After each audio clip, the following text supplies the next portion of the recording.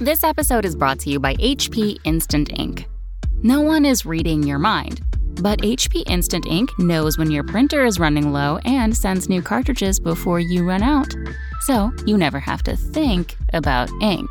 For details, visit hp.com/instant ink Spotify. Conditions apply.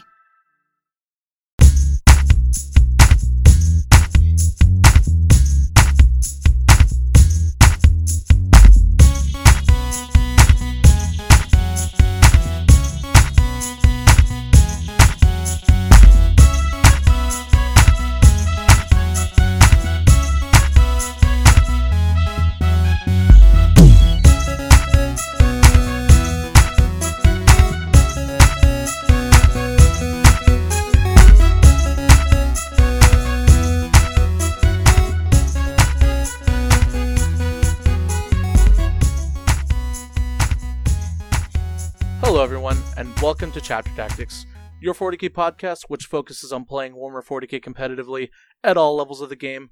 I'm your host, PewDiePop, and with me I have Val, Jeff, and Scary from Scardcast to bring to you all. What's up, yos? Go, And Jeff and Val. Hello. Today we've got some really quick tournament news. We're only going to be talking about two very brief, smaller tournaments that happened this weekend, but one of them has a great name that I'm sure you would love to hear. The second thing we're going to be talking about, and the main topic of the show, is tournament organizers, TOs, taking pressure from the public and how to handle it. I get questions almost daily, all the time from TOs saying, PewDiePop, I have people trying to bring ITC events to my community. I have people complaining about the ITC format. I have constant pressure, nag. And, people ask me, how do I deal with it? What do I do? And so this episode will kind of encompass the entire TO player relationship that can affect and hurt other areas depending on its health. So I want to talk about that. So if you're someone who has a TO and you're having trouble communicating with them, or you are a TO and you're having trouble growing your event due to pressure or whatever, this will be definitely the episode for you. So it's going to be for both TOs and players, and I think I offer a unique perspective on it, and I know Jeff, Val, and Scary have opinions on the subject as well. So it should be a fun one. Before we get to that, some announcements. First and foremost, we do have Jeff versus Brian streamed live on the Facebook Patreon group for your amusement. It's a really good episode with a lot of tactics in the first two turns that I think are very important to look at, especially if you're someone who wants to know how to beat Tau. The video will teach you what not to do, which is roll bad. Yeah. Or if you're a Custodians player, just always roll 4+. If you do that, you're going to be in good shape. But the main reason for announcing that is we're going to start adding more of those kind of videos.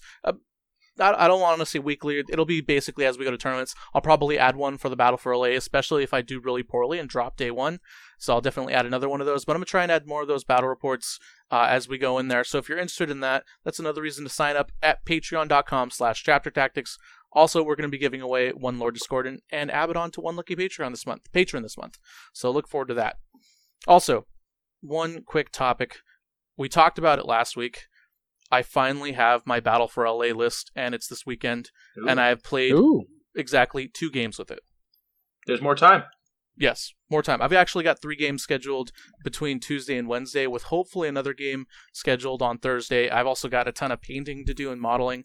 But for those of you who are curious, this is the list. I did reach out to the patrons. They helped me with some advice, and I feel like this list is fun and also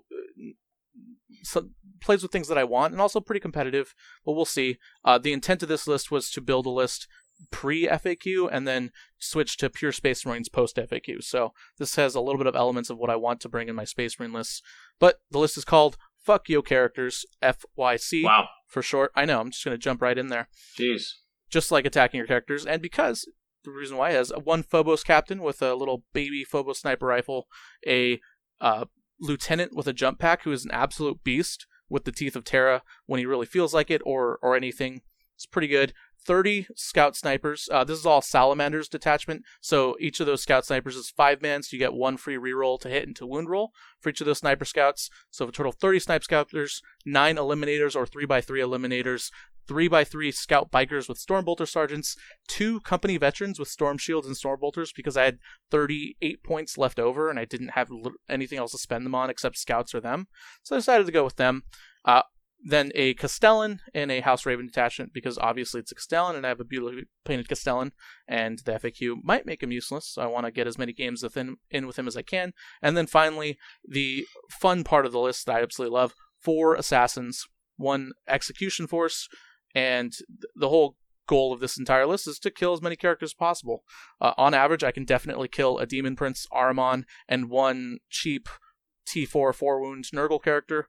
And that's kind of just the idea of the list. It deploys 40 models somewhere on the board infiltrating turn 1, so I can get angles if I need to. I can spread out, bubble wrap.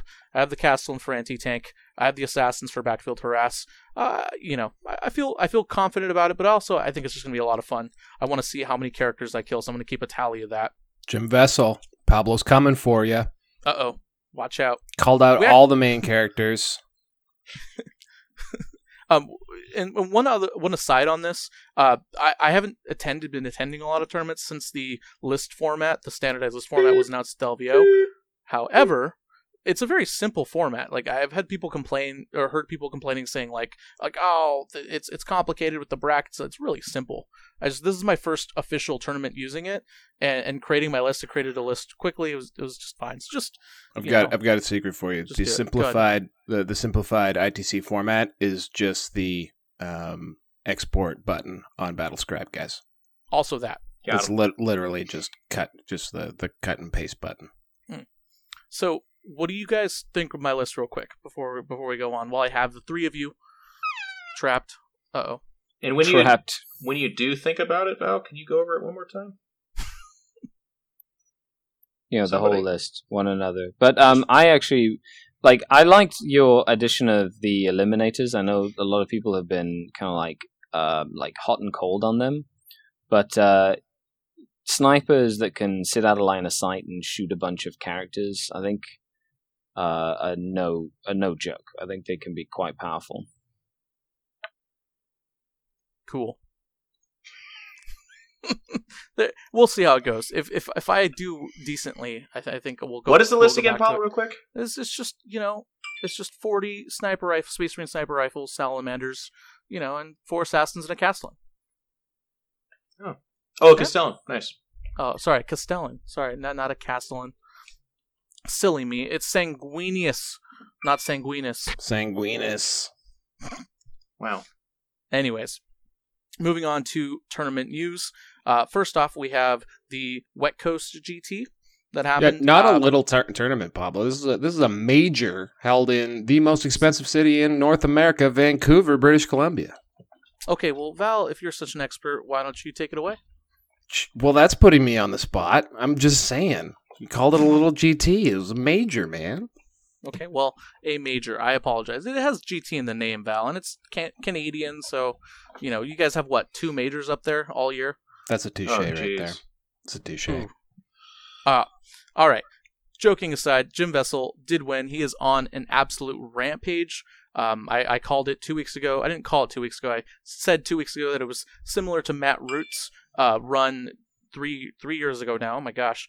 When he won the ITC championship, he won a bunch of early tournaments early on, got Adepticon, and then kind of cooled off for the summer, and then came in hot at the end and won the entire thing. Can we try and quantify this? We got a good panel here. So Jim has now top tabled actually at Scari's tournament, the Berry Bash, and he's won 3 GTs and Adepticon. And is the first person ever to get over 1,000 points on the ITC. Well, it's the new scoring. He's already over 1,000. Yeah, I didn't even know that. Yeah, I mean, you win RTT right now, you get 144 points, so it is different, but almost 100. A 4-round RTT will give you almost 160 points or so. Well, there you go. Yeah, you technically have 3 players. I really wish we had player stats because this feels a little unprecedented-y. It's a lot of winning in a really short period of time. It's pretty cool. It is cool. And what I like the most about it is he's not running 9 a blitz and hustled to 3 tournaments at 65 points or whatever. And it's well, what do you know? He's doing it with an all-comers list that requires a lot of skill. He inspired a lot of people. I can't tell you how many demon lists I've run into that have 5 points of summoning now all of a sudden. It's like, wow, where'd you get that idea? They're like, well, there's this guy in Canada. Yeah, okay. That's the sneaky little brimstone, that is. Yeah, and his list it's a really cool list. It's a cool take on things. Even the Contemptor Dreadnought is not like it's not, he didn't invent it or whatever, but it just works so well in his list, and it's cool to see it fitting that way. Yeah, that's really C-Beam Dread. Yeah. And then in second place we had Matthew Towes. Third place we had JP Moet. And in fourth place we had Eric Tanner. Coming in hot. Now, quick aside about John Paul. Every once in a while he'll go to a tournament. He'll get like top 4, top 5, and then go back to playing X-Wing or Legend of the Five Rings or some other worse game. And dominate that game, and then complain about 40K not being a fun game. So I just gonna shout him out from the Mugo Legion. John Paul, start playing 40K again. It's your love. Just deal with it. And in fourth place is a Tyranid player that wasn't the podcast nemesis, Eric Tanner, with a cool Tyranids list. Yeah, and I believe he had like 60 Genestealers and didn't have Swarmlord in there. Yeah, so he had a Kraken detachment with 2 Neothropes, 60 Genestealers, Broodlord, Malanthropes, a bunch of Rippers, your 6 Hiveguard standard, and then Carnifexes, and another Kraken detachment. So just 3 2 Devourer Carnifexes in a heavy support detachment. So it's a very simple list. Jeff, you've got a lot more stuff with the Tyranids. The Tyranid lists either look very formulaic or very off the wall weird. Is that just kind of like where the faction is right now, or should everyone just be running 6 Hiveguard, 60 Genestealer, kind of this formula?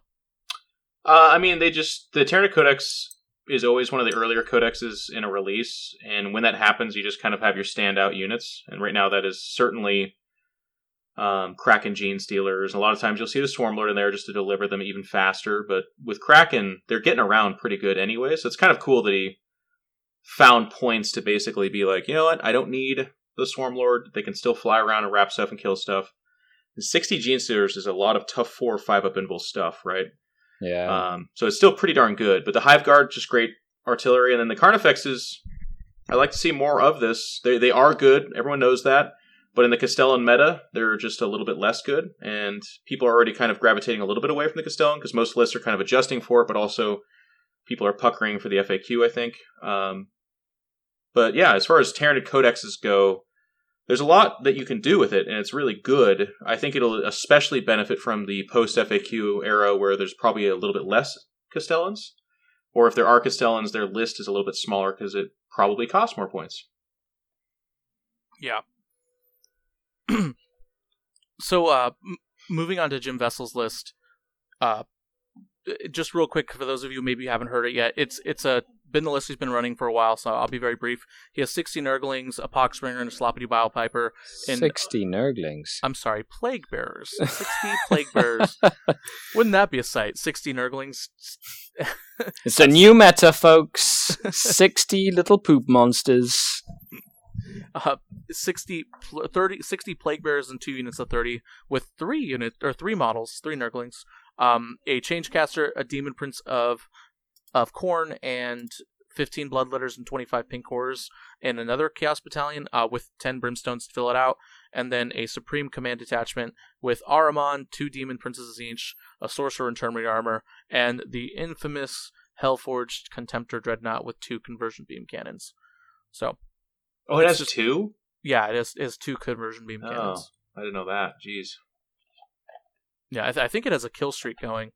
I'm not sure. Those Conversion Beamers, I was able to have a game against Jim and his list, and they clear out chaff so quickly.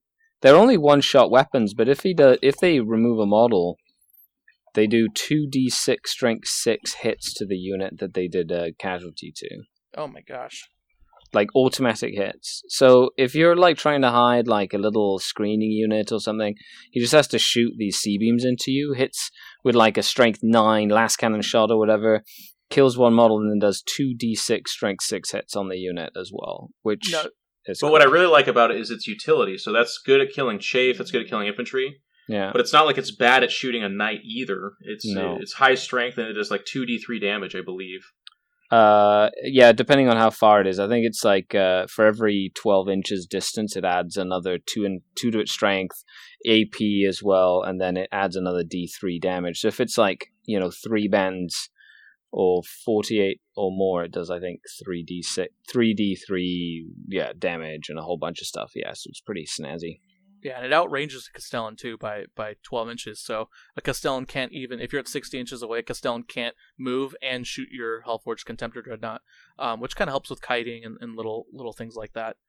Because the Castellan doesn't have a lot of it's not a target-rich environment for Castellans in Jim Vitzel's list. You just have infantry to shoot at until the characters get to you. Yeah, add that, and it gives him something that can stay back and hold the backfield objective, or screen out deep strikers, or it's just like a utilitarian unit while his main body kind of moves up the field and takes the center of the table, and then gets ready, ties things up, and then his demon princes just start going to town on you. Yep. And then, real quick, in second place, the only other undefeated player, Matthew Toes. Just want to give him a quick shout out. He was running a Poxbringer, Sloppity Bilepiper, and Spoilpox Scrivener, and 60 Plague Bears and 4 Nurglings in a battalion with a unit of 5 Plague Bears, or Plague Drones, sorry, in a battalion, and then another Nurgle battalion with 2 Demon Princes, 3x3 Nurglings, and then finally Magnus the Red, all by himself. Yeah, I love the one lone Magnus the Red in that list. Yeah, just it's like slapped on there, yeah. This is an interesting list because I don't see a ton of damage output outside of the Demon Princes and Magnus.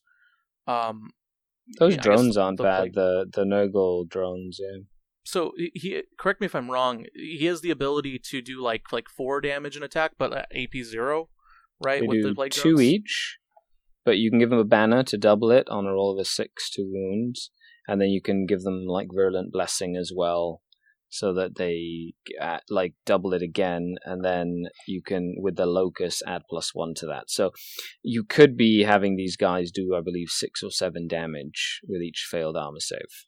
Okay, but that's at AP 0.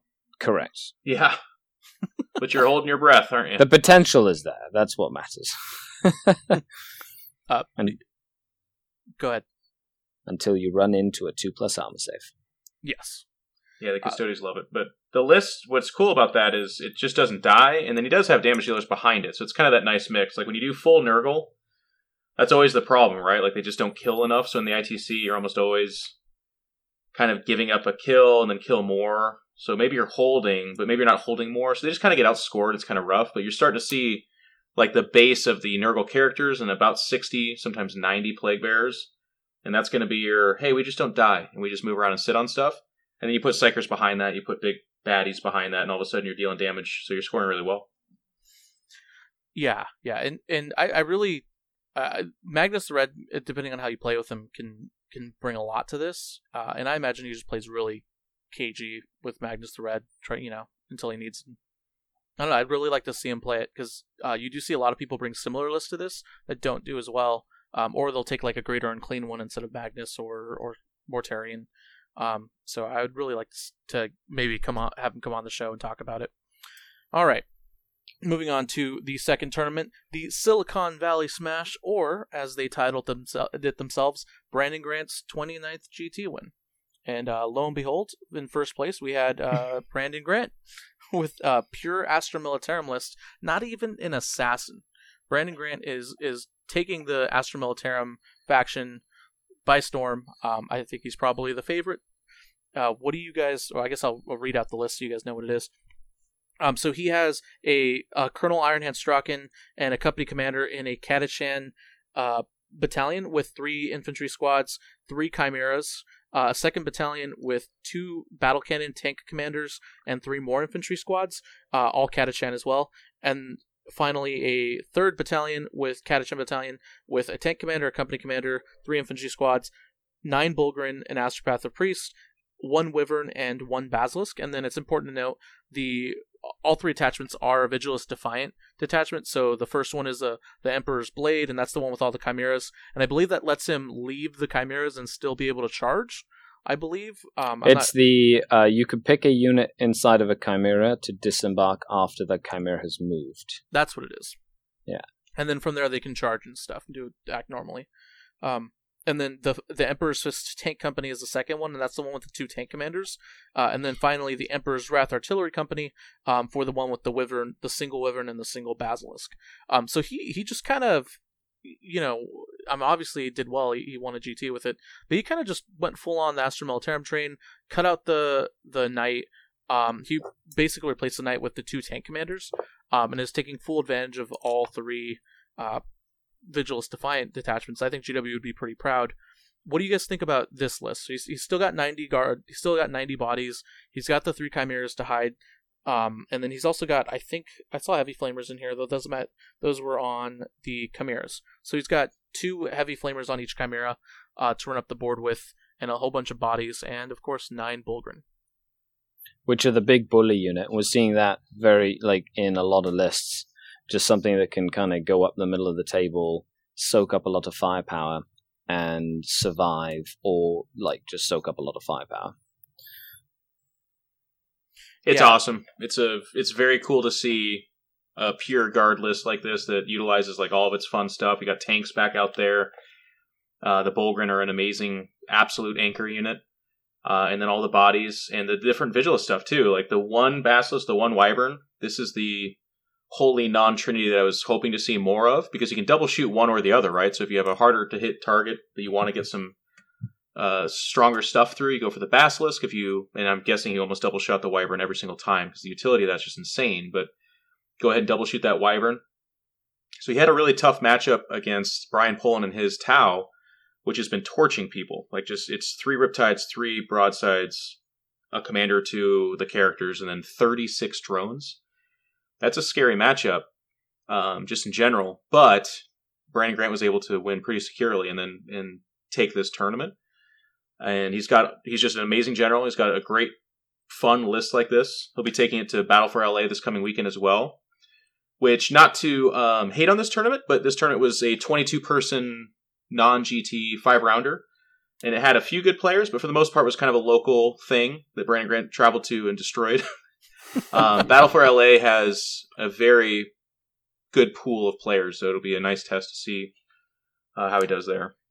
Do you think he plans to go, or do you think it was the Russian guy who punched the bear and then got mauled? Like the bear got punched and then he was looked to his other bear friends and go oh shit, now I have to kill this poor guy. Do you think Brandon Grant just saw the name and was just oh, I guess I got to go to this tournament now?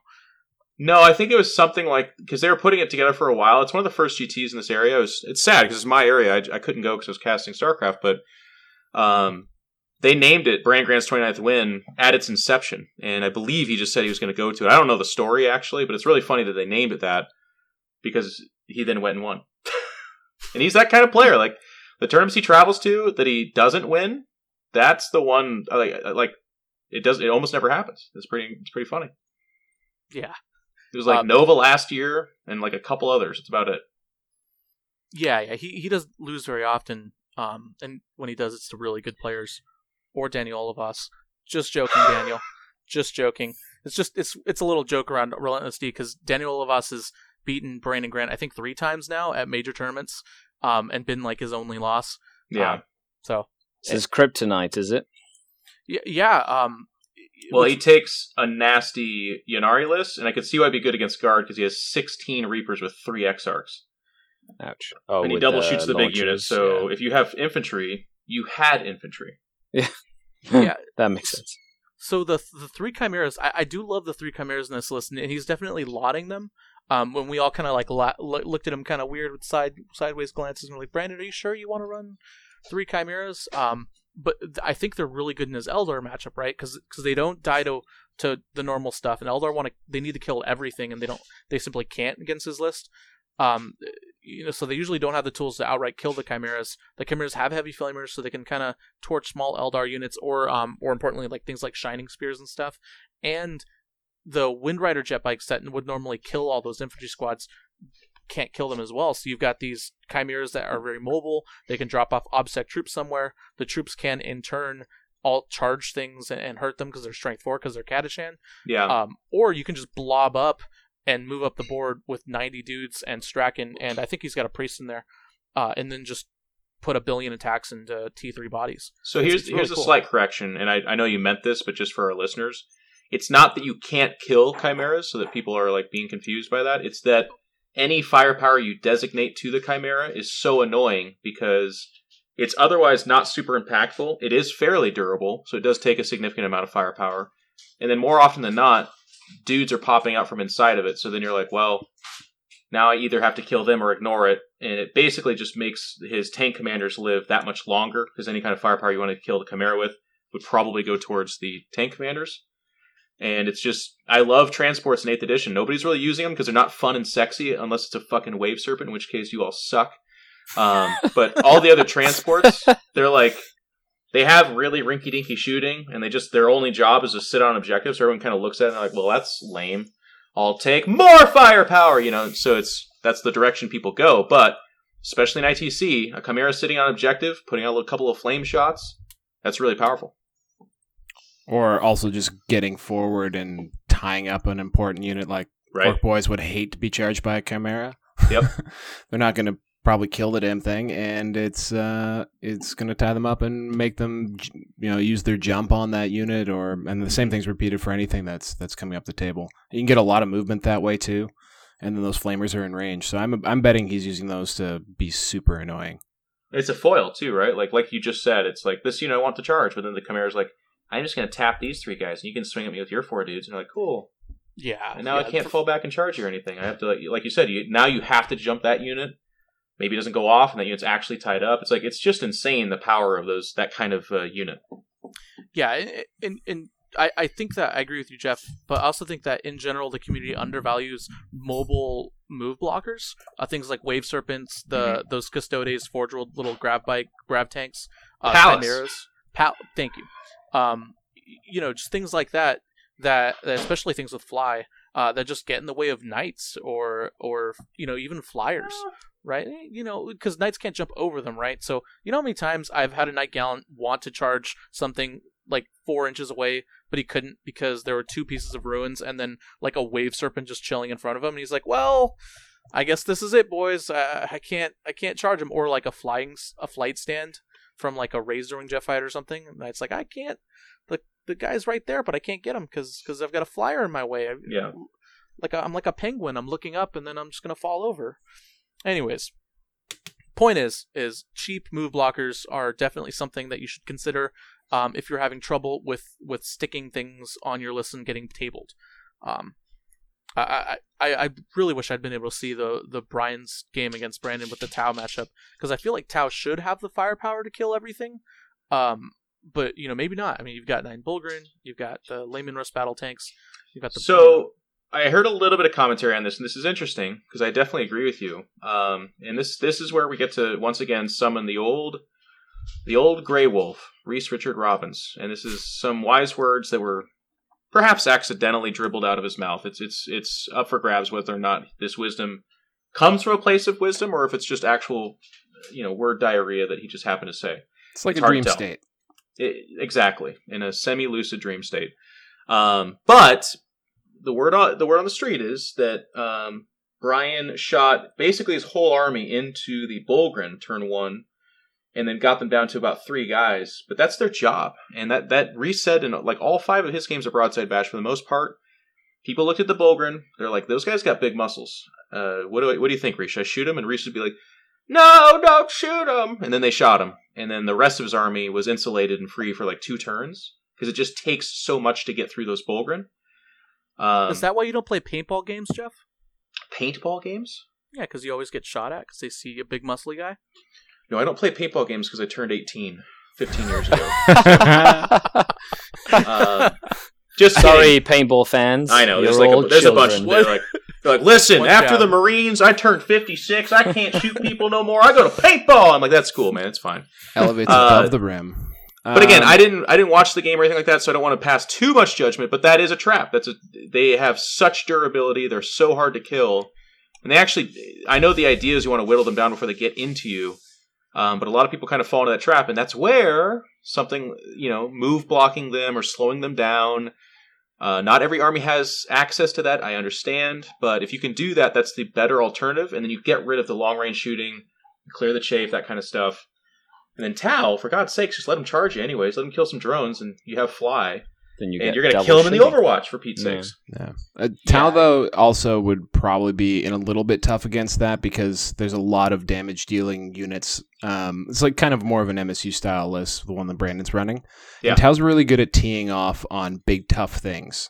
So yep. I'm also not surprised that he did try to nuke the Bullgrid because, that would be the most efficient thing for him to shoot at because he can get all of his buffs and really go after one thing. But when you have a lot of, equal threat targets, Tau struggle because then they're hitting on their regular ballistic skill. There's all kinds of -1 to hit abilities I'm sure Brandon can use. So it's not maybe on paper as much of a cakewalk as you'd think. Whereas like what your experience, you're playing with much more elite, fewer units that are very obvious to point and shoot at. Brandon's, it would be very hard to pick the right one, especially with Tau. The thing I really like about Brandon's list is that it builds off the strengths that you need in order to play the missions very, very well. He's got lots of board control. He's got lots of movement ability. He's got damage dealing, so he can clear out sections of the battlefield.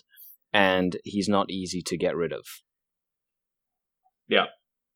Yeah. And he's just a fantastic general, too. So any choice you make, he's bouncing around doing something else. Yeah. So, it's definitely a good list. I'm looking forward to see what he does with it, how it evolves. If it even does evolve, maybe just found the right list for him. But I do know from personally talking to him that he's very happy to move to pure Astra Militarum, and to drop the Knight Castellan and some of his other things that he's been doing. So I made my list with him in mind for Battle for LA, very specifically. I had 2 Palace in my list, and I dropped it for the -1 to hit banner. In part because of Tau again, but also because that is one of the best weapons you can have against guard. So we'll see if it's enough, or if it'll even matter. Maybe just go 0-5 and it'll be like, whoa, hey. That's not going to happen. No. Jeff would spontaneously combust if he went 0-5 at any competitive event. It'd be weird. Yeah. Anyways, moving on to the main topic. How do TOs deal with pressure from their general communities, and how do you correctly apply that pressure if you're a player and you want your TO to do something, whatever you want them to do. 40K related. Let's keep this family friendly. Oh wow! All What's the name of your list again? The FYC, Jeff. Okay. There you go. Moving on to the main topic. So basically, how should TOs, how would you identify pressure, right? So there's obviously different kinds of pressure from communities, some that can be largely ignored, I feel, and then some that maybe you should really address. And so first and foremost, the number one advice I want to give you as a TO is to not sweat the small pressure, right? There will always be that guy who emails you and says, I don't know about mission 5 of the ITC Champions mission. It really doesn't make my striking scorpions very good, and I feel like it targets me specifically, and I will not be attending your next event, good sir. I'm like, okay, you're going to get those guys. It happens. It happens to all of us. I get phone calls like that about the LVO and the SoCal Open. So you have to correctly identify the people in your community or the attendees that are just always going to complain. The people who are going to 1-star you on eBay because your item arrived an hour late, right? Got them. So once you correctly identify those guys, don't sweat those guys. Now you want to focus on bigger things like faction specific. And when I mean faction, I mean like tribes in your community, which is probably the best way I can describe the pockets of communities where people band together and complain specifically about specific things. But you want to identify those pockets of your community that are applying that pressure and how they deal with each other.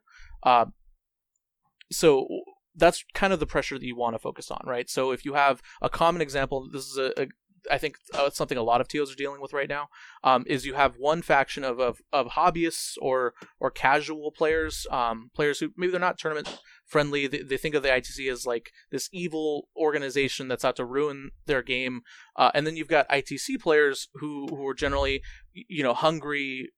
Where's my ITC score? Kind of addicts. that really focus on going to events and getting those ITC scores. Regardless if they're hyper competitive or not, or if they're actually good at the game, you still have the people like that too. And so those are kind of the two factions that a lot of TOs have to deal with, right? So I want to focus on that one briefly, but before I get to that, I want to get your guys' opinions. Have you guys dealt with those two factions in particular, butting heads? I guess maybe not as a TO, but just in general in like a local community. And then how did you guys see it get resolved, or did you guys see it get resolved at all? Yeah, I think the first chat we ever had on this show was that exact scenario. We were talking about casuals versus competitive players. And in that particular example, I think there's just a lot of space out there. And I think it's also not as bad as it once was, because now competitive 40K is actually being treated as a skill. People are actually learning the sort of art and the science of how to play this game better, and people are taking the game part of it seriously. So it's not like it once was, where anyone who could win a tournament was just an asshole. And that's like a year and a half ago. It's like not even very long. But usually I think when it comes to like building a competitive scene like locally, it just comes down to winning people over, finding the people who are interested in that tournament, and not making necessarily the TO like change their main event. This has happened too, where TOs will cave to the pressure to switch formats, go to ITC from say something that they were used to, that their meta was used to, and then they do lose like half their group, and then the ITC group gets screwed because they get one shitty event and that's it. So I think like you really do have to build it up slow. Comp is your friend in that case. Things to take the edge off of the game if you do have a really conservative meta. But also just be comfortable with the fact that like competitive 40K isn't for every single group too. So as a TO, if you don't have a player base that's down to throw down, you need to, and you want to run events, you need to create events that are tailored to your audience's needs. No, I totally agree, Val. And one of the things that as a TO I've learned over years of running like a variety of different events is, number one, as a TO, yes, your word is final. So you don't really need to cave under pressure. If you want to run an event where it's all power level and you're playing all Maelstrom missions or whatever it is, and you don't want to allow Inari into your tournament because you think Inari is silly, that all the power to you, really. The biggest thing that I would recommend for any TO is, in order to curb the pressure, just make sure that whatever format or sort of style that you've decided to go for, make it readily available for people to figure out what it is that you're running, and be very open about things that you're thinking of doing, so that a person that goes to your event knows exactly what sort of format they are going to run into, and there's no sort of like feelsies, badsies, surprises on the day of an event. Yeah, I believe Val mentioned that a couple weeks ago.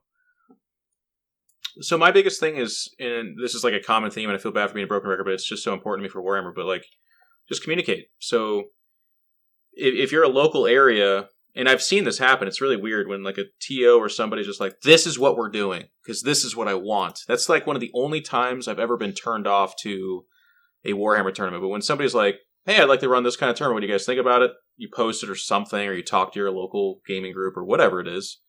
Or maybe you just host a tournament, but then you ask for feedback. You're like, hey, what do you guys think about this? Do you prefer it? Whatever. If you're just open to making people happy, this kind of goes hand in hand with what Val was saying. Like, it's really hard for me to see that be a bad situation, because like Pablo was saying, you'll have that guy walk over and he'll be like, if it's not this, then it's stupid and I hate you and I'm boycotting the store. And then you kind of look at that guy, you say that's too bad, and you don't care about him because that's ridiculous, obviously.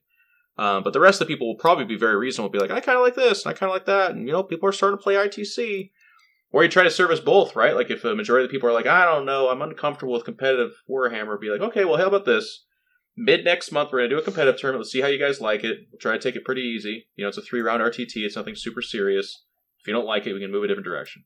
Yeah. I think that's the best gaming situation you can ever walk into. Trying to force people to enjoy your style of Warhammer it's going to happen forever until the robots erase us from the earth, I guess. But it's just silly. It just doesn't work. And the thing is, too, about, like, your version of Warhammer is fun in all kinds of different ways, right? And I think a lot of people just think their way is the best way, and so they might be, and they're also get freaked out about especially in the competitive frame of mind, they might get freaked out about losing super bad. So I think a lot if you're in that kind of a zone, it's all about just getting people to try something, right? So softening it up as much as you can. One good trick: don't put the word ITC on the name of the tournament. I had people who are like narrative gamers playing ITC missions and they had no idea, and they had a great time, and now there's more competitive players, right? So just even that kind of stuff, just know that people are going to react really bizarrely emotionally in this game, and probably all things in life. And you got to find ways to, sell people on, trying something new. Chess clocks, wicked example. Like a year ago, chess clocks were a boogeyman. People were saying that this is going to be terrible for the game, all that kind of stuff. The difference is people tried it and they realized that it's a net positive. And now people don't hate on chess clocks when it's posted about in competitive 40K. As much. There are some people that don't like it, but like anything else. Sure. Yeah. I think it's about how you go into it. I went to a really cool RTT earlier this year or last year, I can't really remember. But they were like a super casual store. But with the kind of popularity of ITC and the success of 8th edition blossoming, there was more people that were really interested in playing a more competitive style. And they eased into it. They held their first tournament. I felt kind of bad because me and my friends, we wrote in Ravagers and we're like, oh, cool, a tournament. And we just swept it. But once you kind of on table 1, I'm helping this guy learn Warhammer, basically. You kind of you read the room a little bit. And then it was more of a, yes, we won and it's fun. But at the same time, we tried to not make it a nightmare experience for the people who are easing into it. Yeah. And the TO is doing a really good job of being it's not hard dice down and the clock is your god. And he's over a Vox caster in the back of the room. The Emperor is dead. You're all so stupid. It was just a very positive, cool experience. And guess what? Their next RTT, it went from having, it was 15 people to 40. They were at capacity. It was ridiculous. Wow. And it's because word got around to their community that they were no, it was fun. It wasn't that big of a deal. And we're learning and it's awesome. And this is kind of how I want to try Warhammer now. And it went really well. Yeah. No matter what, you play 3 games. Yep. Yes. And as a TO, that should be your first priority, is just making a good event, period. It's the number one rule in Warhammer, guys. Have fun. Yeah, just more fun than your opponent is my rule, but yeah. But to kind of get into the nitty gritty, a little more meta into this, one thing I've seen a lot of TOs have a lot of success with marketing their event and kind of pushing that pressure off to the side, is to market at different places. Kind of market your event differently to different places. This is kind of basic marketing, but if you have a store that's known for more casual hobbyists, maybe they have their own painting circle where there's a lot of gossip. You don't market your event as an ITC event, a competitive ITC event to those people. You say, oh, well, we've got a paint score for the best painted model, and we've got this and that, things that they'll enjoy. Whereas you might go on the competitive 40K group and be like, ITC major 56 players, come now, free lunch. Something like that, and then boom, you'll get all those guys too, right? So you definitely want to sell your event to different communities differently, and I think that that's another skill that some TOs lack, and it can get very frustrating if you sell your event to the wrong community in the wrong way, and then they start applying pressure, and then they might go through private messages on Facebook and talk poorly about your event, right? Yeah. Which will proliferate and then, maybe even kill your community. Absolute worst case scenario. But that happens. Something else that is important to note is how long are you planning on doing something? If you're a community store or whatever that wants to create a long-standing thing with the community, it's about that long-term game. And if you set a good foundation, eventually over time as well, you'll see that the people who you want at your event will gravitate to your event. So if you're looking for a hobbyist sort of centric community, you might have the odd tournament where the beat face guys come and sweep the event or whatever. But at the same time, the longer you sort of stick to your guns, the more frequently you'll have events where the crowd that is attracted to the event will sort of mesh together and creates a really good experience, and not only for the TO but also for all the attendees.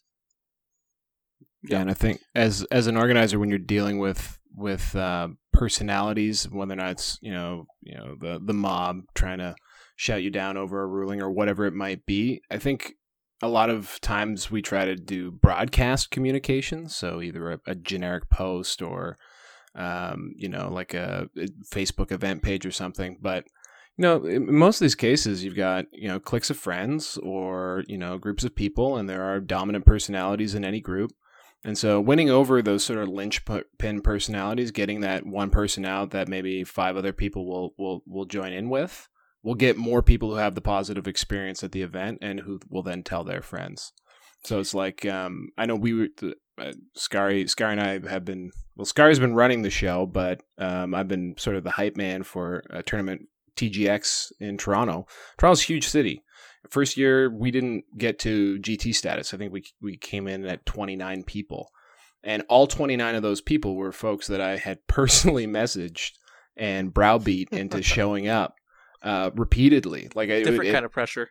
Yeah, like I had to go out there and find the people and figure out what was holding folks back. And I'm sure Scary was doing the same thing. And, he has a massive platform to try and get people's attention. And even last year, we thought we'd hit major status and we just sort of got over the GT hump. So, it can be a slow build and it takes years of people coming and enjoying the show and then bringing more friends over time. And it might feel like you're getting resistance, but really you're building momentum.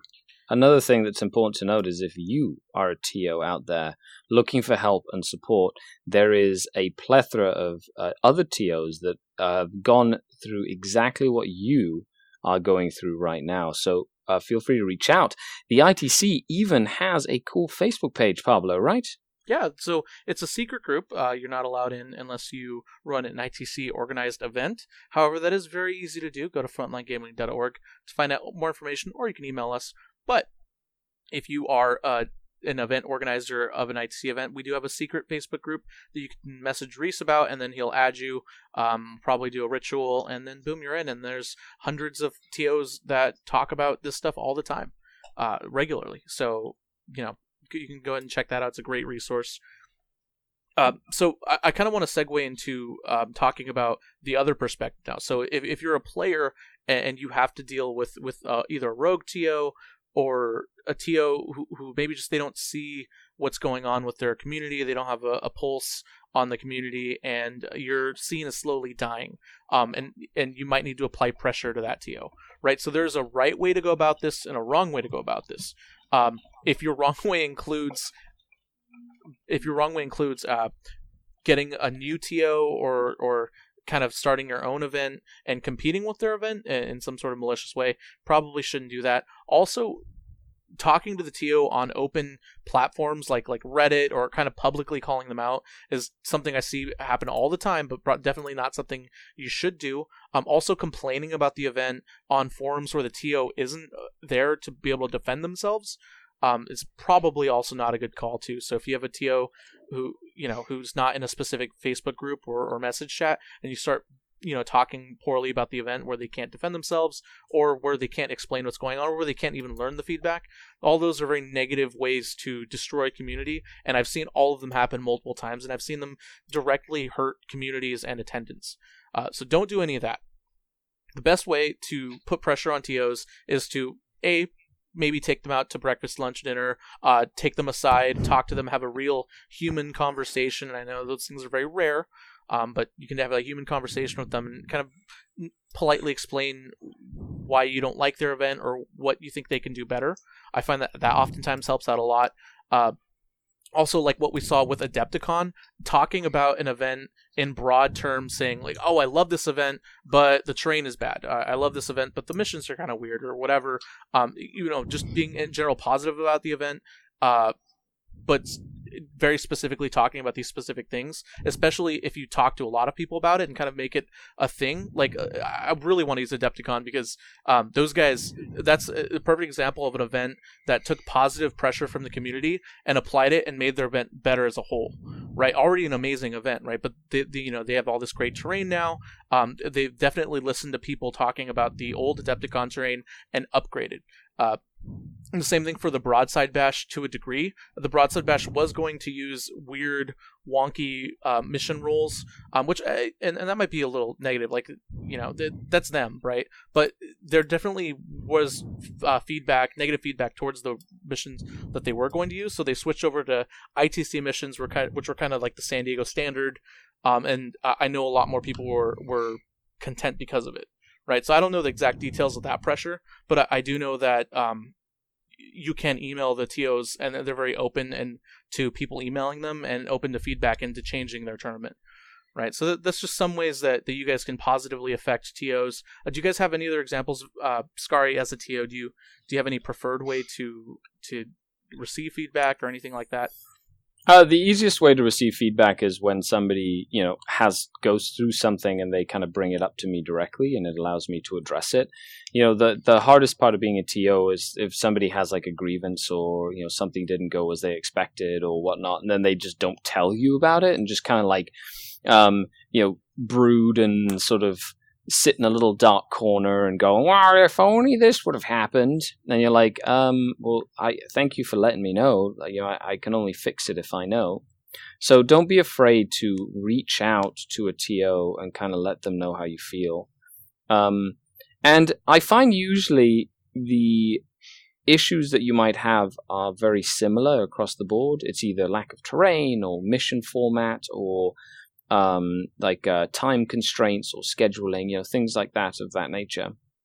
And you know, there's very simple solutions sometimes to, you know, whether it's starting the event a little sooner, to maybe running a tighter clock, you know, for the game, so that people can get home to dinner on time and they're not sitting around waiting for awards.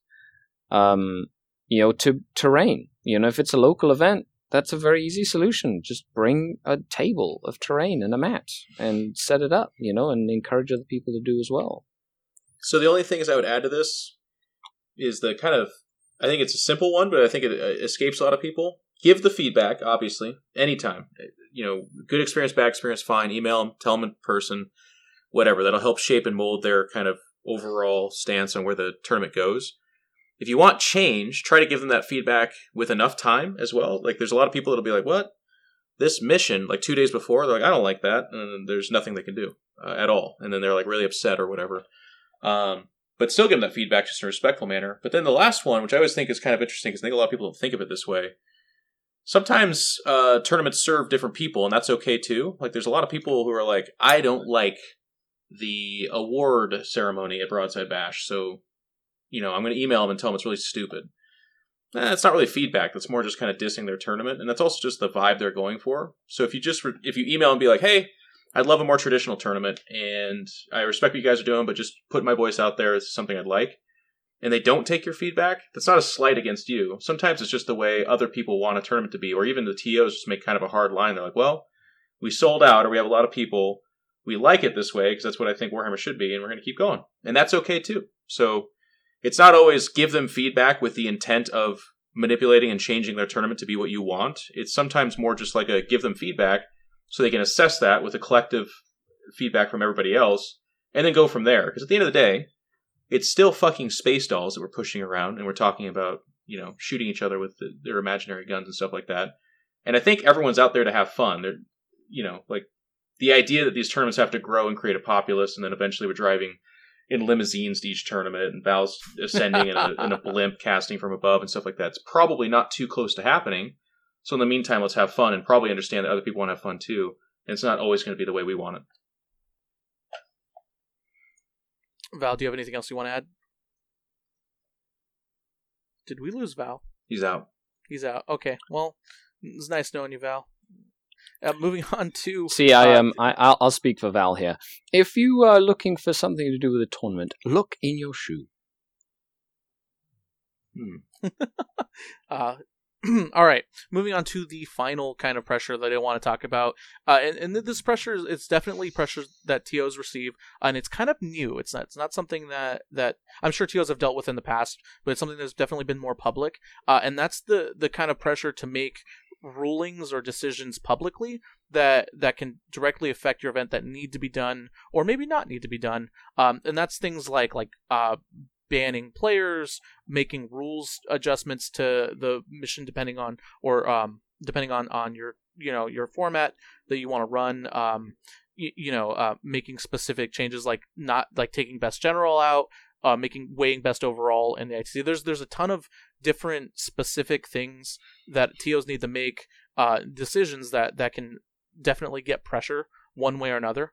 And so there was one event that I want to use as kind of an example of multiple layers of pressure being applied to this TO. And then I know Jeff has an opinion here, and I want him to weigh in on it. So first, what happened was there was a player at the event who was the TO said that he was cheating. And whether he was or wasn't, I'm not here to investigate that. But the point is that the TO announced that this player was caught cheating at the event, and the TO retroactively gave the player 2 yellow cards and a red card, and banned him for life from the event. Specifically, for those of you who are in the know, you already know exactly who I'm talking about, what event I'm talking about. But I don't. 2 yellow cards and a red card, and they're banned forever. Oh well, that might have been. What tournament was this? Anyways, Jeff's just messing with me. He knows. Jeff knows everything, guys. Don't ever listen to him. He's playing coy. I actually don't know who's banned forever. Oh, I don't believe you. But moving on. There were multiple pressures being applied to this TO, both from internal, communities and the general groups that were kind of running everything, and the TO ultimately made a decision and stuck with his guns with it, which I think is the correct thing to do in that situation. He made a tough decision and stuck with it. But we get a lot of this similar kind of pressure from people as in general for like the ITC, not just for our events like the LVO, the SoCal Open, and Broadside or the Bay Area Open, but also for ITC rulings as well, right, or votes or anything like that. The most recent example is the pressure that was applied to the ITC to change the faction scoring rules, right? So that was a lot of pressure being applied to us, and though I think in my opinion, I think we handled it well with the vote and everything. It could have gone badly, right? It could have gone worse. And I think there have been times when there's been votes that the ITC has put out there that probably shouldn't have, because we took the pressure incorrectly, or maybe we perceived the pressure to be one way or another, and it came back to backfire on us. So when you're getting this kind of pressure from multiple different angles, and you need to make a decision that affects your event and maybe even the community at large, you should really first off, you should definitely let other people know. Reach out to friends in the community. You should reach out to maybe the ITC, judges, people at your event, people who have a stake in it, and let them know, hey, I'm going to make this decision. I need to know, what should I do? How should I go about this? Because they will give you different angles and give you different perspectives that you may not have had. Second, if you're thinking about maybe retroactively banning a player, reprimanding a player, or reaching out to a player about a specific thing, even if it's like something as simple as like an award that they messed up on, maybe they received Best Tau when they should have received Best Eldar or whatever, you should always reach out to the player privately first, just to let them know. I feel like that's an important step that can sometimes be missed, especially if you're running much larger events. Things can get out of hand very quickly. And then finally, I think you should create a public statement of some kind, draft it, blow it by a few people, and let them look at it, and then make it as official sounding and as professional as possible, because with these larger events, like what we saw with the London GT, you can definitely affect not only how people view your event, but also events in your area. So you definitely want to write out a public statement. You don't want it to be a simple little, like, oh, well, this guy cheated, we're moving on, or competitive players suck, so we're banning them from our events, we're not doing ITC anymore. Just make it a little bit more of a public thing, right? So those are kind of my big takeaways. Jeff, go on. Yeah, so I think I know who you're talking about now, but the reason it's confusing is because there's no yellow cards or red cards. They were just banned, and that was why it was handled pretty poorly. So I might have misread that. This is before the yellow and red card system, and actually, what I would say is I love that this exists now. So a very relevant example is that at the Dallas Open, a player was given a red card. You can read about it on their Facebook page. We don't need to go into names or anything like that, but the gist of it was there's more than a few people that thought this person was cheating. They investigated it. And they found it to be, I mean, it's like Warhammer, obviously, so not everything's recorded. Nobody's caught on camera. You just kind of have to go off of what people say. And if enough people are saying the same thing, that probably is true. This person was given a red card, which is nice because what that means is if there's legitimacy to this, then if it continues, if that behavior continues, then it's documented and then it's enforced. And all I will say, I agree with everything Pablo said for the most part, is some of the only bad experiences I've had at Warhammer tournaments is stepping into like a local or even a travel tournament and finding out that there's people that have been shady, probably cheating, giving people bad experiences, or in like swap groups just straight up stealing, like really bad stuff like that. And nobody has the guts to do anything about it. Nobody says anything. Sometimes some people are like, hey, knock that off. And then there's no punishment or anything like that. So guess what? The person probably is like, oh, you misunderstood. It didn't actually go down that way. And then it just kind of keeps happening. And then I wander into these tournaments even early on in my competitive Warhammer life. And I'm like having to deal with this person head on in the middle of a game because nobody would stand up to him. And nobody would like, kind of call it what it is. That makes for a bad experience, and that makes for a cancerous tumor in your scene. So it's really nice that there's now a system, and even if you're not a part of the ITC, you're not a part of that system, please know that if you are not standing up to these people and you're not saying something or doing something, it's going to perpetuate and it's going to make people coming in feel bad when they experience it or when they hear about it.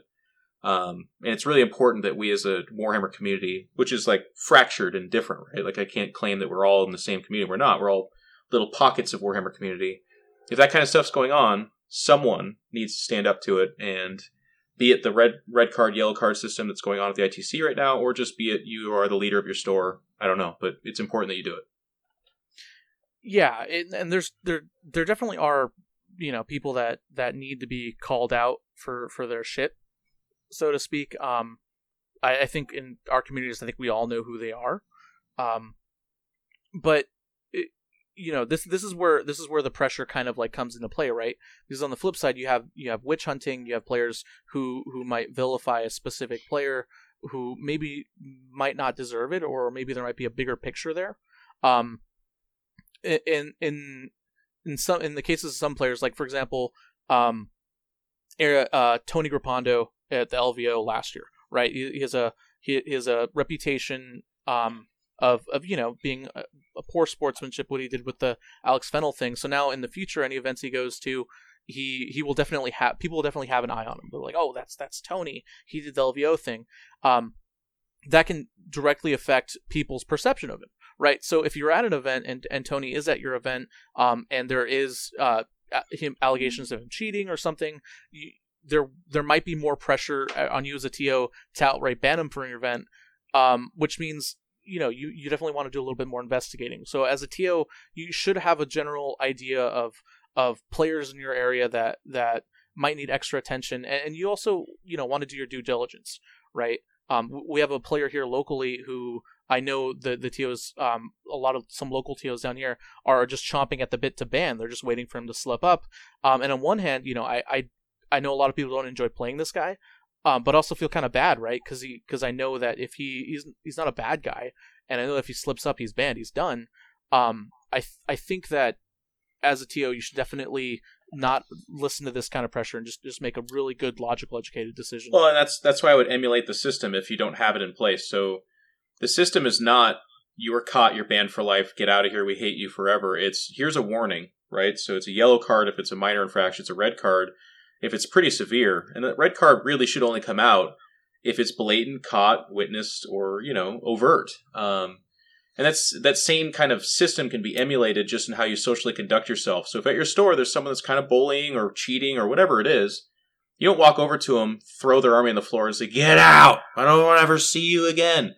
You go over to them and you say, hey man, can I talk to you for a second? And you pull them aside. You said, hey, there's some people talking about some bad experiences with you. I'm not here to say that it's 100% your fault or whatever. I just need you to know that I want you to try to take a look at this behavior and try to go the opposite direction, right? More often than not, the person's going to get very defensive, mad. Who's at it? Who did it? I didn't do anything. I'm innocent.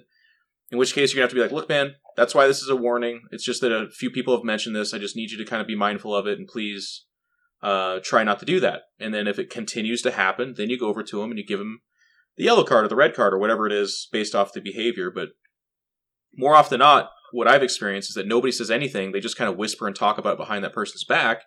They keep cheating. They keep doing shady shit. And then eventually the like collective people like email the TO in private and are like, get him out of here. I don't want to ever see him again. And then it puts the TO in a really weird spot because there's no paper trail, so to speak. There's no like, chain of like events that can lead to someone being banned from a store. It's just all of a sudden they're like, yeah, a bunch of people don't like you, so you're out of here. Creates feel bad moments. Yeah, and we obviously don't want anyone to be kicked out because of a bunch of emails privately, right? Like I feel like in general that's not a good environment for us to grow. So I have a question for both of you, and that's when you're issuing yellow cards, and maybe not red cards, but yellow cards in particular. When you're issuing them out, you know, do you make that public to the tournament? Do you make kind of like an announcement? Do you think you should make an announcement of that publicly, or do you think it should just be between the infracting player and the TO? Go ahead, Sky. Personally, I think it should be like football. They make a foul, you put the card high up in the air and go, foul, and then you have a little whistle. You're like, boop. To be honest, I feel like as a community, we have a duty to sort of keep people accountable. You know, it's one of the reasons why I like active judging. If you walk by a table as a judge and you see somebody is clearly not using a rule well, like a judge should have the full authority to step in and go, hey, that's not the right rule, you know? And I feel like in terms of policing and red and yellow cards, personally, I have never had to give out any cards. I've had to sort of like pull people aside or investigate situations, but luckily it's never come to that sort of, you know, having to start wielding the iron fist. Mm-hmm. But in the case, yeah, I would definitely sort of, you know, maybe not necessarily like in front of the whole hall or go up to like the comms or whatnot and kind of tell everybody, so everybody, just so you know, we have given this person a yellow card, and then the whole room goes boo, you know, whatever. so you know, I definitely like, you know, would make it like people around that situation would definitely know that I have given a yellow card, but it wouldn't be, you know, I wouldn't make like a big deal of it. I'd be like, okay, this is your warning, you know, I will be giving you a yellow card, you know, and then, hey, you know, try turn it around and enjoy the rest of the event. Yeah, I fully agree. Especially since, in my opinion, most situations call for just like a verbal warning. Like, just go over and be like, hey, this is what so-and-so said. I'm not interested in like getting back and forth or whatever. Just please be mindful of that. And then if a completely different person comes forward and says, you know, this is my experience again, then that's that yellow card time. And I don't do it mega privately. I would just be, it's the judge or whoever, the TO, handing them the yellow card. Be like, you're getting a yellow card. It doesn't mean anything right now, but it means that enough people have reported that this is going on. I need you to not do that. And if it continues, then we'll escalate. So I have one final question, kind of for Jeff. And let me know if this is an off-base question, Jeff. But in the Wild West days of StarCraft, I loved listening to your talk on YouTube about the Wild West days of StarCraft, mm-hmm. and it kind of reminded me a little bit of 40K now, right? Obviously, they're very different. But I feel like I see like 40K heading in that direction. How would like cheaters and infracting players been handled like back then when there were, you know, different scenes? Maybe it was a much smaller community. There's obviously no official like Blizzard big thing. How was this kind of handled back then with like esports and stuff like that? No, I think it's a great question. And actually, I liken a lot of the early times of StarCraft to the early times of competitive Warhammer right now, as it's kind of more organizing. Obviously, it's not truly early competitive Warhammer. It's been around for a long time, but you're starting to see streams and money tournaments and leagues that are global and that kind of stuff. So it's definitely escalating. I would tell you that part of the reason why I'm pretty vigilant about talking about this stuff on, you know, this wonderful podcast and Warhammer broadcast and stuff like that is because it wasn't particularly handled well in StarCraft. They are kind of similar in that they are marred by red tape. Like, unless someone's caught red-handed, you can't really ban them from a tournament for all kinds of big legal reasons that companies don't want to get too involved in, because a lot of times, just like in Warhammer, when someone's cheating, right, unless their dice are literally taken from them, and even in that case, we've got examples of people being like, I bought that off a weird website, it's not my fault, you know, or whatever. The same kind of stuff happened in StarCraft, where we're like, dude, you clicked on something in the fog that you can't see, and they're like, wow, that's really weird. Or they're just, you know, like, they are cheating. But as long as they don't say that they're cheating, there's not much that a company like Blizzard, or in this case Games Workshop, can do. So it kind of has to be handled locally, and that's what it was in StarCraft, is if we knew cheaters, we'd be like, don't come to the LAN. You're not welcome. And it wasn't like we'd threaten to beat them up. We'd just be like, you're not going to advance. We'll go to the TO, and, they just won't. And a lot of times their own shame will prevent them from going anyways, too.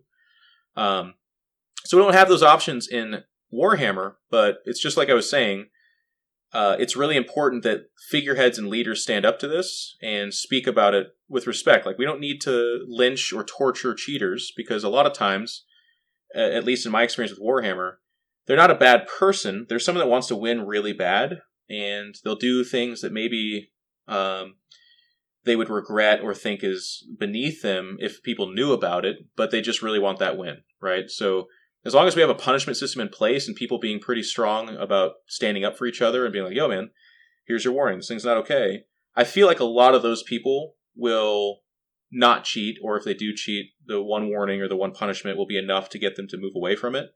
I really don't think we have a problem where there's going to be players who are like, yeah, I was caught cheating 7 times, but I've refined my system and they're never going to catch me again. I don't think that'll happen. In StarCraft? No. Oh, okay. If you're caught cheating, you're blackballed. Like, we would not be allowed to tournament stuff. Okay. All right.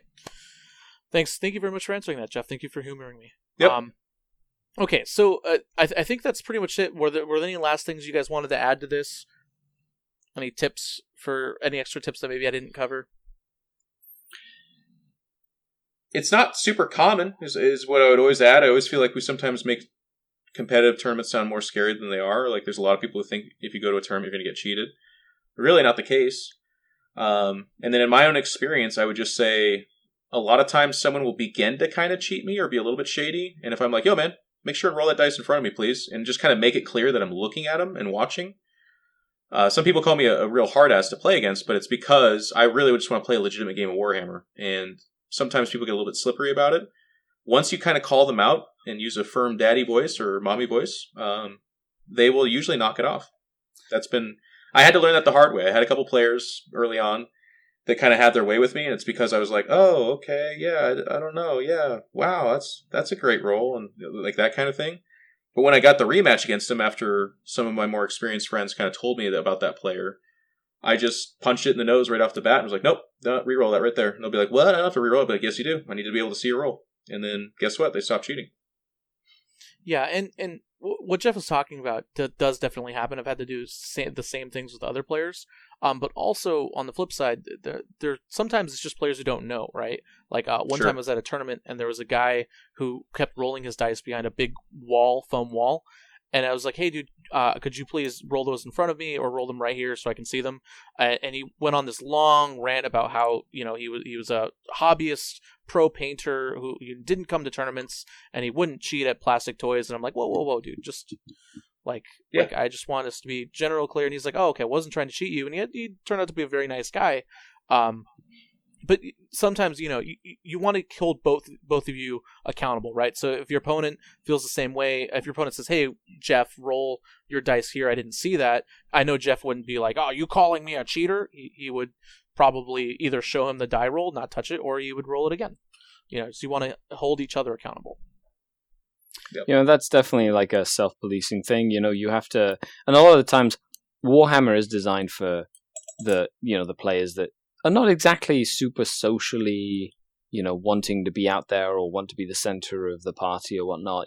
We're in our basements. We paint our little miniatures. We don't really have to talk to very many people. So sometimes it can be awkward to sort of be in that position where you want to stand up for yourself and you kind of know what's going on. So don't forget that the TO, the judges, are always there to help you out. And don't be afraid to kind of pull them aside and chat with you or have that conversation heart to heart. And as a TO, that's as a player, but as a TO, run the event you want to run it for the people around you that you want to sort of run it for, and take that constructive criticism to heart and really sort of apply it. And it might take a couple of tournaments, and it might be a bit of a longer process, but eventually it'll kind of click, and you will find something that attracts that sort of group that you want to spend an afternoon with or a whole day with, for 12 hours playing Warhammer. Yeah. But I don't think we can add any more to that. I think that was all really well said. Okay, time to move on to Jeff's favorite part of the show, the patron questions. So, if you're new to the show, every week at the end of the episodes, we open the floor out for questions to our patrons on the Facebook chat. So, if you'd like to ask us questions, go to patreon.com/chaptertactics. So, this first question comes from Mr. Tim, and Tim wants to know, do we think that TO should avoid standardization to keep their terms unique, or would you all like to see a standardized circuit of events? So, standardization or not? What yes. would you two like to see? Whatever. I love knowing what I'm getting into, and that's fun, but if that was the only thing I had to look forward to, I think that'd be kind of bland. I mean, sometimes we, this question's great, so I'm not, jumping down their throat, but sometimes I think we overthink Warhammer a little bit. It's like, I don't want either one to be my only option. I don't want every tournament to be unique, and I don't want every tournament to be the same. I like that we have both. And living in California, I have options. That's the great part for me. There's tons of tournaments here, so I get to be like, hell, that one's themed. That's kind of fun. There's this great tournament in Washington where they're really, emphasizing hobby, and they have themed missions, but a lot of competitive players go, too. That's fun. Yeah, go ahead. Do you have anything to add, Scary? I love standardization for an international style format, so what the ITC has been doing or what the ETC is. These are big formats that have a standard way of playing, so no matter where you go in the world, you sort of know what you're getting into. I think that's very healthy for the growth of the 40K competitive scene globally. At the same time, do what, I feel like the more variety, the better. I run anything from apocalypse size events where you've got, 60,000 points of orcs that one player brought from his personal collection versus as many guys that we can get together to try and crush the orc invasion, all the way to doubles events where you're only allowed a single battalion or things like that. So it really just, it varies wildly. Just have some fun with it, and the more Warhammer, the better, really. Yeah, I think I agree. I agree with you, Scary. I think to add on to that, I think that the larger your event, I think the more appealing to make it a standardized event, right? So the smaller events, I definitely don't mind, TOs getting queued or adding different things or changing up the scores and all that. But I would like to see a larger standardized circuit, like a Pro Tour or something, where everyone knows what you're getting into when you go, and that's just because the larger you have your event, you might want to keep things simpler, just because they become a lot more unwieldy or a lot more harder to run when you start adding in new different things that maybe haven't been tested yet or haven't been tuned, right? So I'd just like to add on to that. Next question comes from Mr. TJ. How would TOs handle giving out red cards and other penalties after the event? Would you allow the FAQ? Oh, and also, so this is two questions. So how should TOs handle giving out red cards and other penalties after the event, which I think we already answered. And then the second question, would you allow the FAQ if your event was 4 weeks out, if it drops this week or next week? So what, with the FAQ timing, what do you two like for your events? You can go ahead, Jeff. I don't have a super mega strong opinion. I think 4 weeks is a bit excessive. They did that for Adepticon or whatever it was. I think it was Adepticon, so they were no assassins were allowed there with the new rules. It just felt kind of weird because it was just barely inside of 4 weeks or something like that. And that's definitely how everyone's been playing for the 3 weeks or 4 leading up to it. So it's just kind of weird to be oh yeah, that's right, we have to revert back off of this. At the same time, for the bigger travel tournaments, I understand that if people I only understand this because I'm friends with Reese and people who have to deal with this. But if you have weird things we're allowing the FAQ 2 weeks in advance or something like that, people are well, I had this stuff painted 6 months ago, and now you're telling me I gotta paint something else, and they get really upset. And it can line up with how you sell your tickets as well. So that's more for them to kind of judge. I don't know. I have a different outlook than a lot of people, I guess, because for me as a player, I look at tournaments as optional for me, not they need to curtail that to how I feel and what I want. So if I'm going to Battle for LA in Burbank this coming weekend, I've had a list, but if they, I don't know, it was a few weeks ago, they're here's the cutoff. I think that's really fair. So if I didn't like it, I would just not go to the tournament. I would say I'm not going to go and not buy the ticket. But because I did buy a ticket and I do want to go see my friends and I think the rules are fine, I'm okay with it. It'd be weird if after I bought my ticket they changed the rules of it, and unless they did that like 2 months in advance or something crazy. Personally, when I've run an event, I usually allow pretty much everything up to and including the day of the event. And if a codex releases, whether the week before or whatever, I usually just allow both versions of the codex.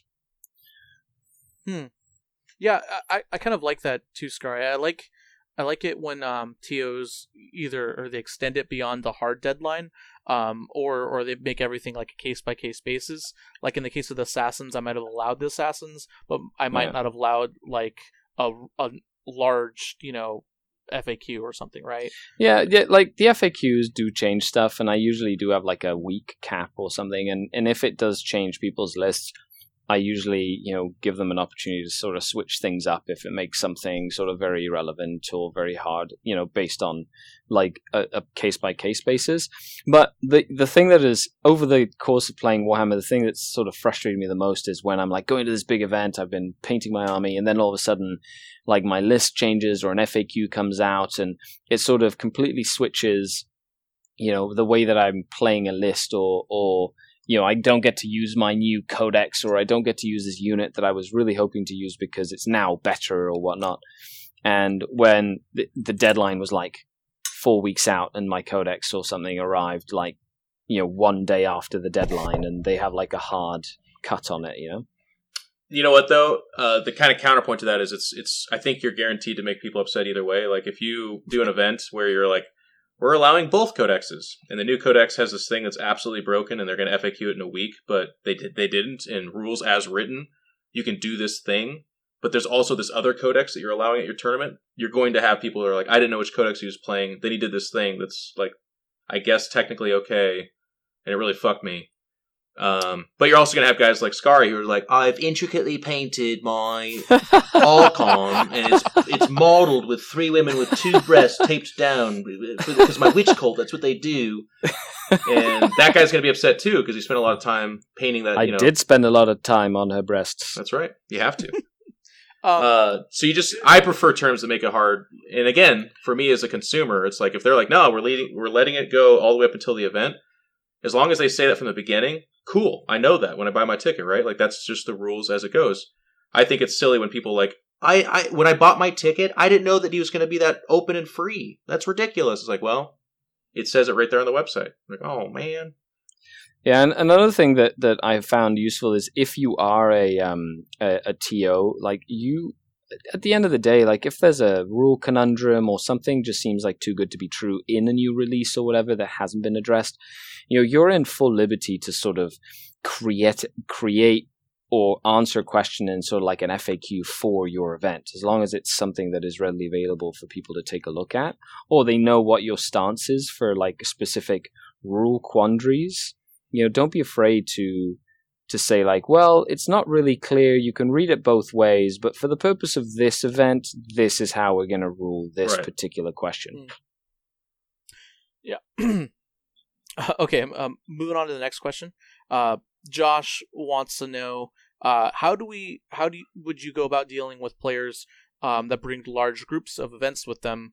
If the guy's like a total douche, but brings like 5 good people with him, as a TO, how would you deal with those problem players? Do you let your this is actually a really interesting question that I've kind of thought about, but how would you deal with like imagine if everyone just hated Reese, but Reese brings like Frankie and Jeff and Pablo to your event, like how would you just let Reese do his thing? Or nope. I mean, I feel like this is like the beginning of like a Family Matters episode or something like that, where like there's this really cool kid at school and I don't want to stand up to him because everyone really likes him. It's like, it's just the same as anything else, man. Like Iris, you go up to him, you say, hey, can I talk to you in private? You don't fucking like in the middle of the entire tournament call him out or something like that and say, hey man, just please watch this kind of thing. And if they get in your face and they're like, well, I'll stop bringing my 5 people, guess what? You didn't want that fucker at your tournament anyways. Like, anyone that wants to threaten popularity or their group of people or whatever. And I know it goes deeper than this, right? Like, some tournaments, they rely on those people shopping at their store, and it's very politically weird to call out some people. But I will tell you, the worst case scenario, other than the short gain of still making those sales and having those people at your tournament, is they will drive other people away, and it's probably going to be bigger than the group of people they bring, unless someone's like, no, actually, I'm from Manitoba. There's a guy named Jimmy, and he brings in 200 people to the store. So, well, I guess you're fucked, because that guy is your entire economy, somehow. But unless that's the case, stand up to them, but do it respectfully, and if they get really weird about it, you did a good thing anyways. Worst comes to worst, like the folks that are okay, they'll be like, you know what, I really enjoyed that tournament. The other guy's like, I don't want to go back. And then they'll be like, you know what, we're just going to take another car or rent something, or, because we really want to go anyway. Especially, like I said, if you handle it maturely, like if you get in their face right off the bat and like start throwing punches, then they have the political capital to be like, yo, me and my friends, we're not going to that. And they're like, yeah, we got your back, man. That's shitty. But if you pull them aside, you're just like, hey, man, do you mind, the way you talk to that guy, he's a little bit more shy. If you could please approach it a little bit differently. 9 times out of 10, that guy and everybody else is going to be like, yeah, dude, I didn't know. I'm sorry. Yeah, no problem. And they'll try to do better. All right. Next question from Mr. Adam. It's definitely getting off topic, but I think it's an interesting open question that we should not spend a long time answering, even though we could. Do you guys think that with Inari and this Castellan getting some well-deserved nerfs, the meta will go into a more Tau and Demons favored state, as last week's tournament results, and these week's tournament results, to be honest, would indicate, or will Imperium stay as the top faction? So there's a lot to uncover there. But basically, are Tau and Demons going to be the new Inari and Castellan lists, or do you guys... Where do you guys kind of see that going? This guy's like, I've got an apple, and over there's an orange, and I'd like to ask you guys, if I have an apple and an orange, is tomorrow Wednesday? And I'm like, what? What? Well, how many bananas do you have? The Castellan's bowling the entire meta. I don't see that the Castellan going up or getting nerfed or whatever is all of a sudden unleashing the gates of hell from Tau and Demons. And then Ynnari was not what's holding back Tau and Demons either. It's like, you'll see less of those things. You'll still see them. I think you'll see a lot less Ynnari, because I think a big part of what made Ynnari is going to be carved out. But Tau's already doing really well, and Demons are doing... That's why this is kind of a weird comparison. But good players with Tau and Demons are doing well. And it's not like... It's kind of a weird inference where it's like, well, without the Castellan and Ynnari, will other people win with Demons and Tau? It's like, I guess, right? Scar, do you have anything to add to this? Not really. I think Jeff hit the nail on the head there. Yeah, Mr. Adam, I think to add on a little bit to what Jeff said, I think that we're probably going to see a little more diversity, but things are probably going to stay the status quo, because you do see people moving away from Castellans and even Inari to a degree. So I don't know that we'll see status quo, but it's not because the Castellan... I mean, that's what's so weird about the question for me. It's like, I don't think Tau and Demons get a huge buff by the Castellan and Ynnari specifically going down. The FAQ is going to include a bunch of other stuff, too, that's going to change the meta. Yeah, but I guess where I was going with my answer was there isn't going to be another Castellan list that's going to rise. At least I don't know. There might be, but I don't foresee another Castellan list rising from the ashes of the old 40k, from this new FAQ. But I might be wrong. We'll see. Next question comes from Mr. Brett, and this is for Jeff. How should TOs handle individuals not uploading their list to PCP and placing within the top tables with their unuploaded lists? Yeah, so there's a 2-part answer to this. First thing you do is you remove them from the tournament, and then you shave their head, and you make them strip down naked and walk from their table to the outer part of the store while everyone looks at them, and you ring a bell and you say, shame. That's what should have been done to Reese at Broadside Bash, and that's what should be done in the future. I fully think that. But in lieu of that, and probably because it would be illegal to do that, I generally think there's not much you can super do, and there's usually like a reason. I don't think it's this nefarious thing that's happening. But if you are a TO, and I would go to the players and be like, "Yo, you got to upload your list," and if they're like, what's the reason they'll give? My phone's too old or something like that. 99% of the time, you can upload their list via the admin ability through the tournament for Best Coast. So if it's kind of a pain in the butt, so that's where I would go. I would default back to like when you make the website for your tournament, or you're announcing to people, or however it is you're advertising your tournament. If that's important to you, which I hope it is and should be, just include in there to be like, yo, you have to upload your lists, or if you make the top 8, I'll deduct points or give you a yellow card or something. Because it does suck for all of us subscribed on Best Coast when we, oh, cool, a cool tournament's going down, and there's like a fun matchup, but one of the guys has his list uploaded and the other one doesn't. You're like, well, there goes my immersion. Yeah, it was one of the things I was trying to do today was go over the top events from this past weekend, and I click on one of the like GTs, and I'm like, great, 4 out of the top 5 players didn't upload their list. Yeah, fantastic. It's definitely becoming a different, different landscape, because we wouldn't have been even talking about this like a year ago, right? So, and you're going to want to enforce it because it's actually. There is not a reason for that player to upload it other than they could potentially be caught for an accidental or otherwise illegal list, or people can, copy it or counter it at the next tournament or whatever. Yeah. So the players don't want to, for the most part, and that's why you're going to have to enforce it. And ultimately, as a TO, if we've been talking about being TOs, like, be available to the players. Like, find out how to do it from your iPad or your phone or whatever, and it takes 2 seconds to just, like, get them to text you the text version of the list and just copy-paste it if they can't do it on their phone. Right. Next question. Shannon wants to know, as a player, what do you do if a TO makes the wrong call, and you could prove it via a rule or FAQ with time? Also, how much time would you take challenging it? And then I would certainly appreciate him or her at the end of the show for the right answer, but how would you handle it? This is for both of you. How would you handle a TO making clearly the wrong call? It happens all the time, man. It does. I was at the BAO, 7th edition. I'll never forget this.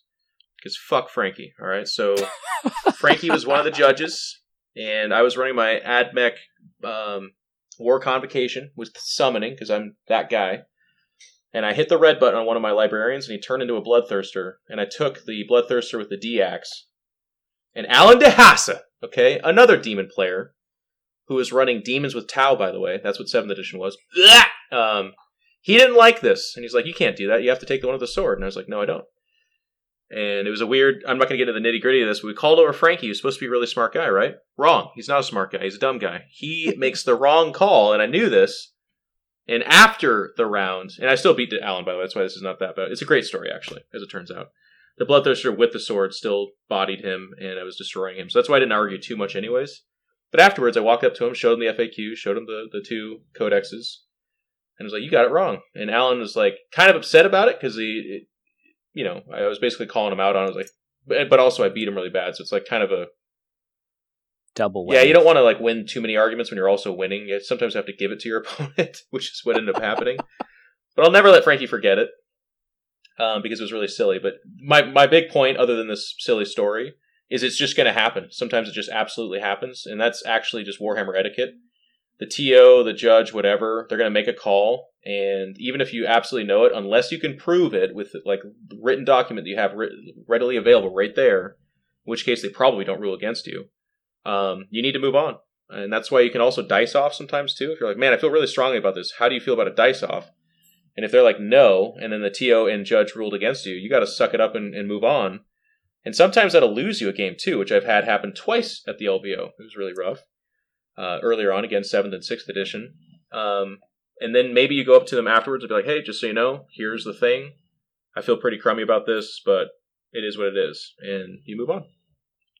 And you have to accept it when it happens. And a lot of the times, after with more time, like in the heat of the moment, you can kind of sometimes know you're right.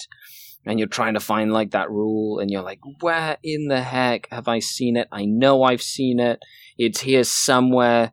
And a lot of the times you just have to like suck it up and take it, because it's going to waste all this time trying to figure out what's going on, and the time is ticking, and you need to get this game done anyway. And it might lose you the game, and then after the round they're like, oh yeah, by the way, we made a mistake. Right. Let's for the rest of the tournament we'll rule it correctly. Thank you for being the guinea pig this round. Oh man. And sometimes that happens, and it's just there's nothing you can really do about it, to allow the game to continue smoothly and to just bite your tongue and just get on with it. It happens in real sports too, right? Like sometimes the umpire or ref gets the wrong call. They even have slow motion cameras and stuff like that, and they still get it wrong. And afterwards, you respectfully go, that sucks, but that's just part of competition. And I fully agree with Scars. You just got to you can't make like a 25-minute argument. Because the other part about Warhammer 2 that you have to accept is sometimes you are quote-unquote right, but it's interpreted different, or they play it differently in that area. And even though you're right, as far as you can tell, this game, as we all know, has some real funny language in it, right? Where like you're like, this is how it's read. And to them, they're like, no, it's not. And you don't want to do a protest of like, well, I quit forever, and I'm never coming back to this tournament. I'm not bringing my 5 friends. Yep. So I can answer this question from a different perspective. That's as a TO.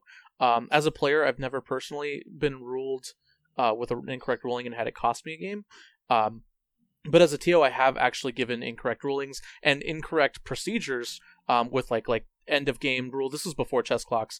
End of game dividing the time and end of game calls, and just I've made a lot of mistakes judging games of 40K. But you do learn. I will say that knowing where your rules are helps the judge / TO a ton when they come to the table. And having easy access to them. So maybe like if you on your smartphone, maybe you might have windows open where the relevant FAQs are, so you don't have to like, hold on, Google Chrome is loading. Oh, hold on, the Warhammer community page is loading now. So you might want to have those pre-loaded and pre-ready to go, especially if you're playing top table where the stakes are a lot higher and you know that you might be getting a lot more of those rules questions, because the top tables do have a lot more of those crazy rules interactions questions from the players, because the players are a lot higher caliber, and they get into really crazy, weird game states and board states. But yeah, just remember the TO is under a lot of pressure, and the TO isn't out to get you. They're not trying to make a ruling in your favor or a friend's favor. They're just trying to make a rule as unbiased as possible and as accurate as possible. So I got a story. Ooh, Jeff. And this is an example of Jeff being a good, humble human again. We were playing Team Happy in the top table of ATC, the first year I went. And I was playing Justin Curtis, and this is 7th edition. And he had this beautiful demon army, which could get to -2 invul saves. So what does -2 mean for you? Well, in 7th edition, you could have such a good invul save that literally if they have debuffs, you still get to a 2-up. And his whole army was -2. So I would have these abilities to minus his invul, and I would get like 3 or 4 of them off, which I would then argue made him like a 4 or 5-up invul. But his argument was that because he was -2, he actually still had a 2-up invul. And that would be correct in 7th edition, which again was an abomination. Except that it was my turn, and in the controlling player's turn in 7th edition, you chose whether you added or subtracted first. None of this should make any sense to anyone. Please don't let it make sense, because that means you're in some weird hellscape. But the point was, I didn't make that argument, and when we asked the judge, he didn't know it either. So he ruled in favor of Justin. So I played an entire game with him at 2-up invul despite my debuffs on my turn. And then afterwards, we talked about it, and we're just like, oh, okay. But it wasn't like he was cheating me. It wasn't like the judge was terrible. It was just that nobody really knew how to make the correct argument here. And because we did make the correct argument, I got ruled against, and I lost. The absolute worst thing you can do is call the ITC and ask us what the question is, especially if we're on the spot ruling. I've literally been on the phone with a player asking for a ruling. You could hear the tournament in the background, and then had the TO Facebook message me while I'm talking to the player, asking me the ruling, and both people asking me for the ruling, and I had to tell both of them, like, you know what? Handle it. I've got a work to do. Just don't do that. I get them all the time, actually, just random phone calls like, Pablo, PD Pob, how many shots does a bolter give you? I'm like, okay, hang up. Don't call us, please. You can email us. Wow. I'm sorry. It's a very sore subject at FLG. We get a lot of rules questions hourly. Okay, so finally moving on to the final thing, and this is less a question, more of a really fun thing. Chris wants to know, what did the host think about Jim Vessel winning yet another tournament? He was up drinking in the hotel room till 5 a.m. and then still won. Wow, he's a beast. He's the ever chosen. Also, Peter dropping in a little nugget. He is 28-1 in GT and major play since the LVO, and if you remove him from the ITC, Demons drop by 3% in win percentage. as a whole faction. Wow. That's because he's taking the demons by storm. He's like riding that demon wave. Yeah, we all know what Barristan thinks. It's him in the background. You can hear that? Oh yeah, that's awesome. I think it's really cool. I think it's just like I said earlier. I love that his list is not a gimmick that people haven't figured out yet. It's just a very strong all takers list, and he's piloting it really well. And it's very impressive to win in a row like that. And he went to a couple of tournaments with some good players at it, and still came out on top. So I'm excited. I would say, I would hope he gets his ass to like Nova. That's going to be the next big super competitive tournament. There's going to be a lot of big tournaments, of course, but Nova's like, chock full of top players. Well, he'll be at the ETC. ATC is more of a fun tournament. You know what I mean? It's very narrative. ETC. Well, that's what he said. ETC is after, isn't it? No, it's before. Yeah, it's July. It's in August. Yeah, it's in August, and then isn't Nova in September? Yeah.